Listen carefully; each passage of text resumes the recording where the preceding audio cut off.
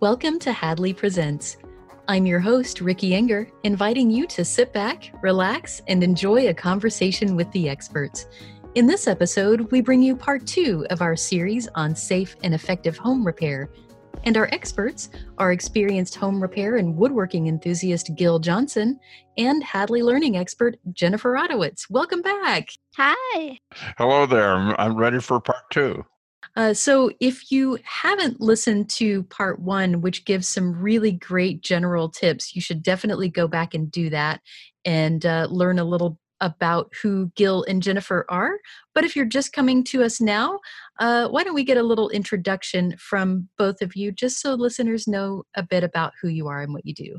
Hi, everybody. I'm Jennifer, and I'm a senior learning expert with Hadley. I've been an instructor here since 2013, and I also have a background as a certified vision rehabilitation therapist, working with adults who are losing or have lost their vision. I'm Gil Johnson. I am retired now. I had worked for 44 years as a rehab counselor and then supervisor and manager and director. And when I wasn't doing that, I've had a woodworking shop ever since I was about 12 years old. And that's really been one of my side efforts. Well, I got a sneak peek of what we're going to talk about on the episode today, and I'm super excited. So rather than listening to me ramble on, let's throw to Jennifer and Gil and let you guys get started. Well, Gil, we're going to talk today about using hand tools. But before we get started, would you mind sharing briefly a few tips and reminders about some things we talked about in our first podcast that are really important no matter what type of home repair project or task you're working on? And those would be things like safety, organization, and making use of all of your senses. I believe so strongly that blind or visually impaired people can do pretty much anything that they want to do. Sometimes we need encouragement, sometimes we need help, particularly for people who are relatively newly visually impaired. That this may seem like something that's not possible. That is, working with tools and making repairs and doing electrical work and things like that. But I can assure you that it is totally possible, and with relatively few adaptations that need to be made. One important thing is for everyone, think about safety, and there's some tips on safety that I think are essential. Keeping a workshop or a work area organized so that things aren't laying around, there aren't things on the floor to trip over, things of that sort. Very, very important. Planning ahead, having the tools that you will need to do the task is always a good step to take.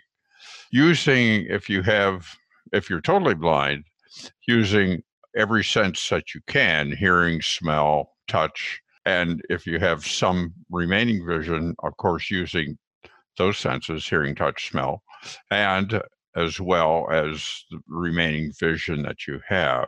But again, keeping in mind safety, you don't want to get your nose too close to something that might bite you. So using magnifying glasses and things of that sort is totally possible and can enhance what you're doing. Let's jump into the meat of our podcast today and talk about some hand tools. I know you've got a lot of experience and examples, and we'll probably just hit the tip of the iceberg with all of these. But we'll go ahead and get started. And I want to ask, can you share any tips and examples for using screwdrivers? What's important is to get, the right size screwdriver and get one that fits your hand well. You want to be sure that if you're going to place it on a screw, I always use one hand. I happen to be right-handed, so I use my left hand to guide the screwdriver onto the bolt or nut, bolt or screw head. I will tell you, there's nothing more gratifying than being able to tighten up a loose knob or handle. So a screwdriver is really satisfying to be able to use that around the house. Let's talk next about using a hammer. And I know sometimes there can be a little bit of fear, sometimes even a little bit of pain involved if you accidentally hit your finger. But some people may also be a little concerned about making sure they're driving the nail in straight. So, what are some suggestions that you have for safely hammering a nail? Practice, I guess, to start with. Get a piece of scrap wood. If you haven't done much hammering before, get a piece of scrap wood, and you can tell pretty much if the nail is straight up and down vertical with the wood just by feeling. If you place your hand, the edge of your hand on the board, and the nail then between your thumb and your forefinger, you could get a pretty good idea if it's straight up and down. And then to start driving it, of course, you want to have the right size hammer. If it's a small nail, what they call a tack hammer is usually what people use. If it's a larger nail, then a 16-ounce hammer is usually what you would use. With starting a nail, I always position it, try to get it straight up and down if that's what I want, and then tap it a little bit at the top, trying to hit with the nail with the hammer head flat to the nail head, so you're not hitting it at an angle. And I never start by hitting it hard. I tap it a little bit until it stays in place. If you are balanced, that is, if you're standing comfortably and you're above the work, then your posture is good, and the hammer will go back to the same place every time, every swing. And as long as the hammer goes where you want it to, that is straight down, you can drive nails in very safely and relatively quickly. I'm not as fast at driving nails in as some people. Some people will take a long nail and 3 strokes of a hammer and they've got it in. I'm not that good at it. As long as you get the nail in and it goes where you want it to go. It does take some practice.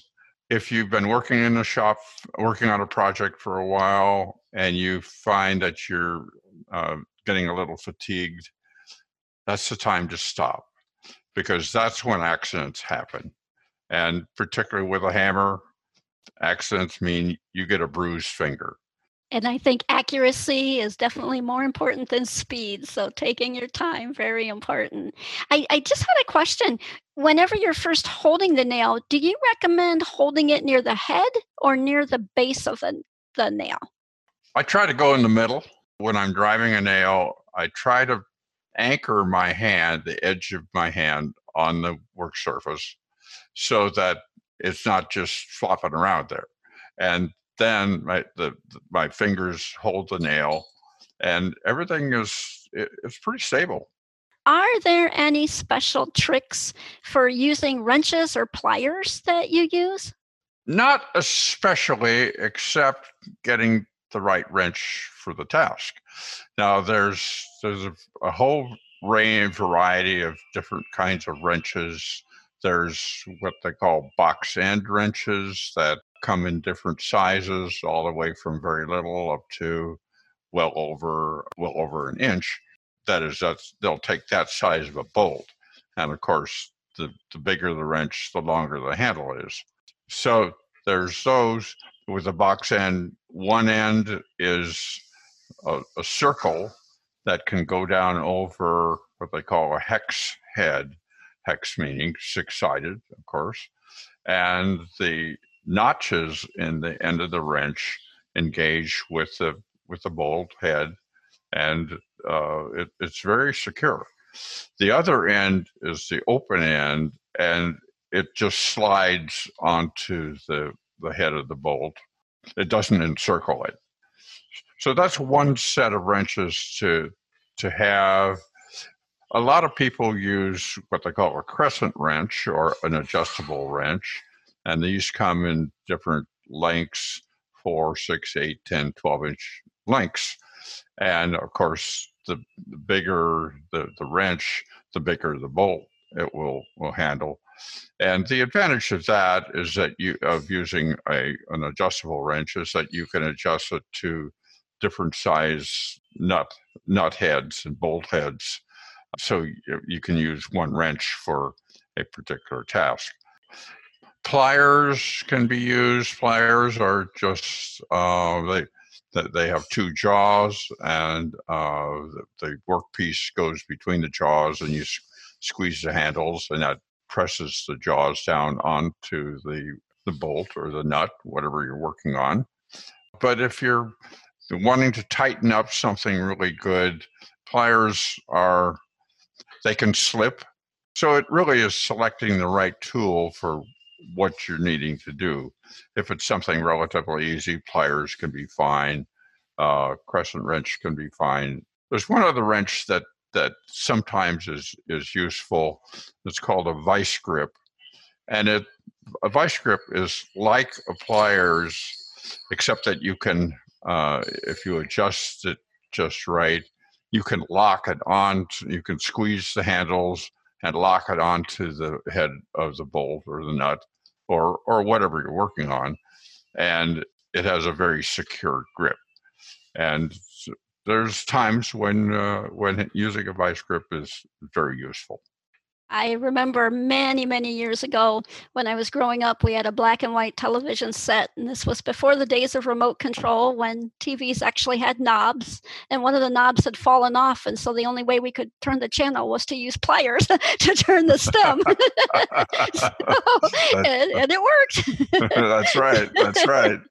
Well, Gil, when it comes to plumbing issues, are there any tips or anything special about using plungers or snakes? It's a good idea to wear gloves, because if you are sticking a plunger or a snake, particularly, a snake is nothing more than coiled wire that is usually about 3/8 of an inch in diameter. It's flexible.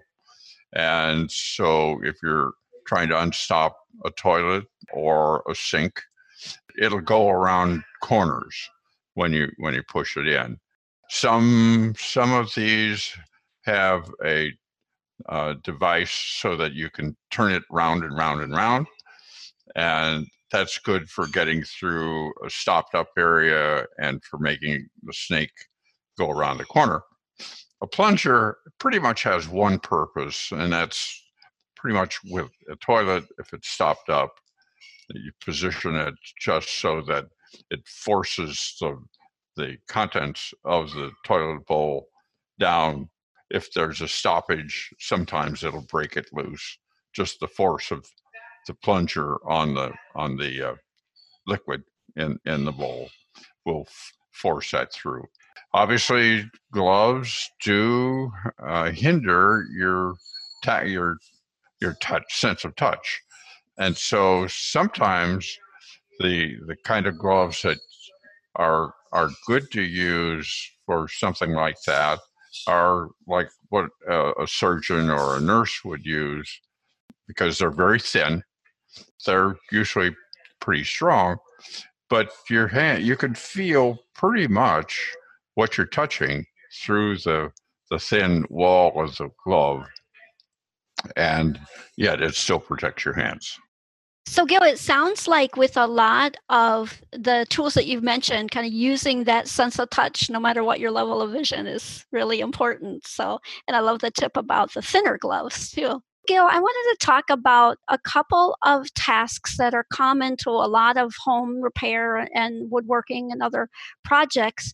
The first one is measuring, and whether you're trying to measure the available space that you have to see if something will fit before you actually move it there, or you need to measure the dimensions of something, or you're trying to cut pieces of wood or something else, a particular size. You know, the famous saying is measure twice, cut once.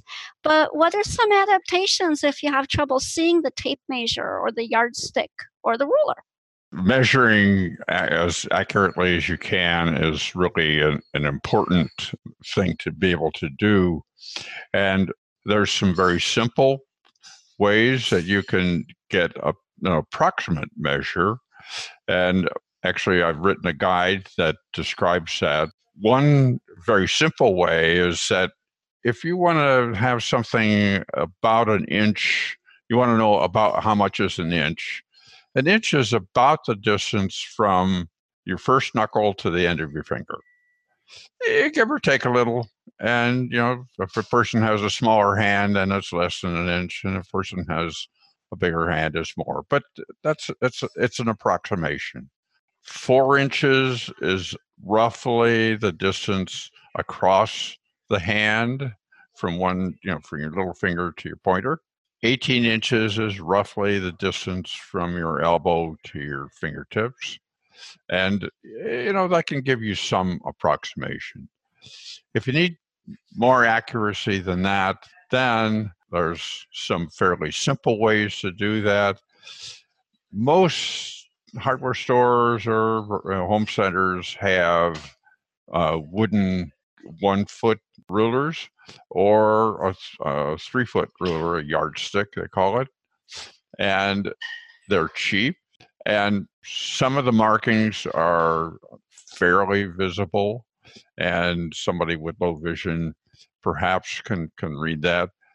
But the thing you can do is, since they are wood, you can take a file or get someone to take a file and make notches.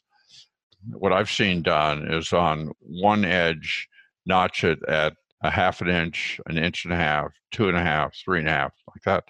On the other edge, notch it at 1 inch, 2 inch, 3 inch, 4 inches.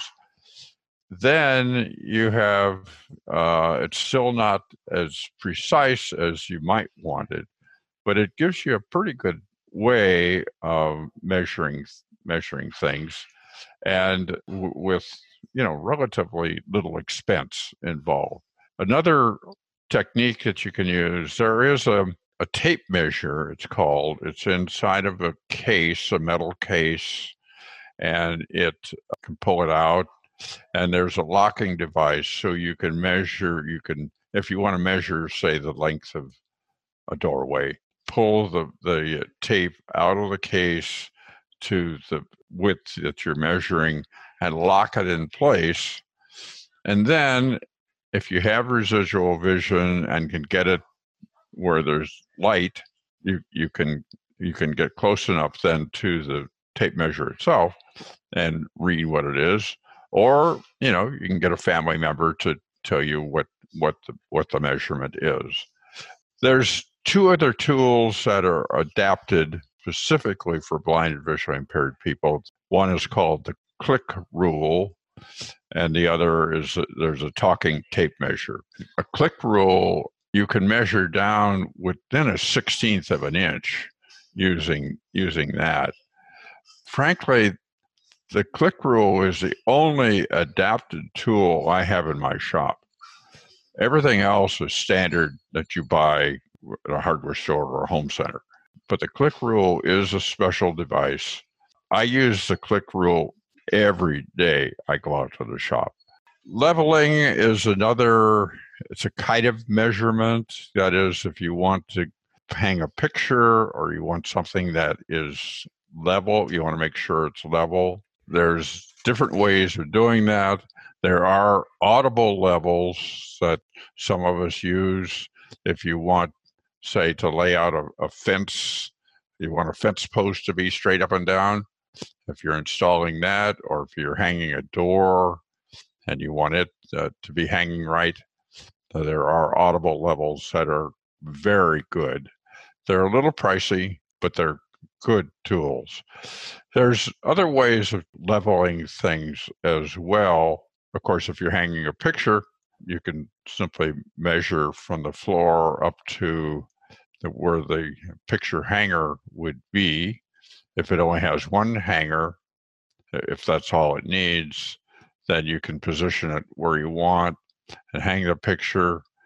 And you can kind of tell pretty closely just by running your hand along the top frame of the picture if it seems level or if it seems to be slanting one way or the other. And you can adjust that just by moving the picture. If it happens to have two hangers, that's where if you measure up from the floor, say 5 feet or something where the hanger should be. If both hangers are at 5 feet, you're going to be pretty sure that it's going to be level. So there's ways of doing that. One trick that a lot of people laugh at, but it works. If you have a picture and it's only hung on one bracket, one way to do that is to lay a marble along the top frame of the picture. And if the marble rolls, it probably tells you, oh, it's slanting a little bit to the left or to the right. And you can adjust it. And when the marble doesn't want to roll anymore, you probably have it pretty level.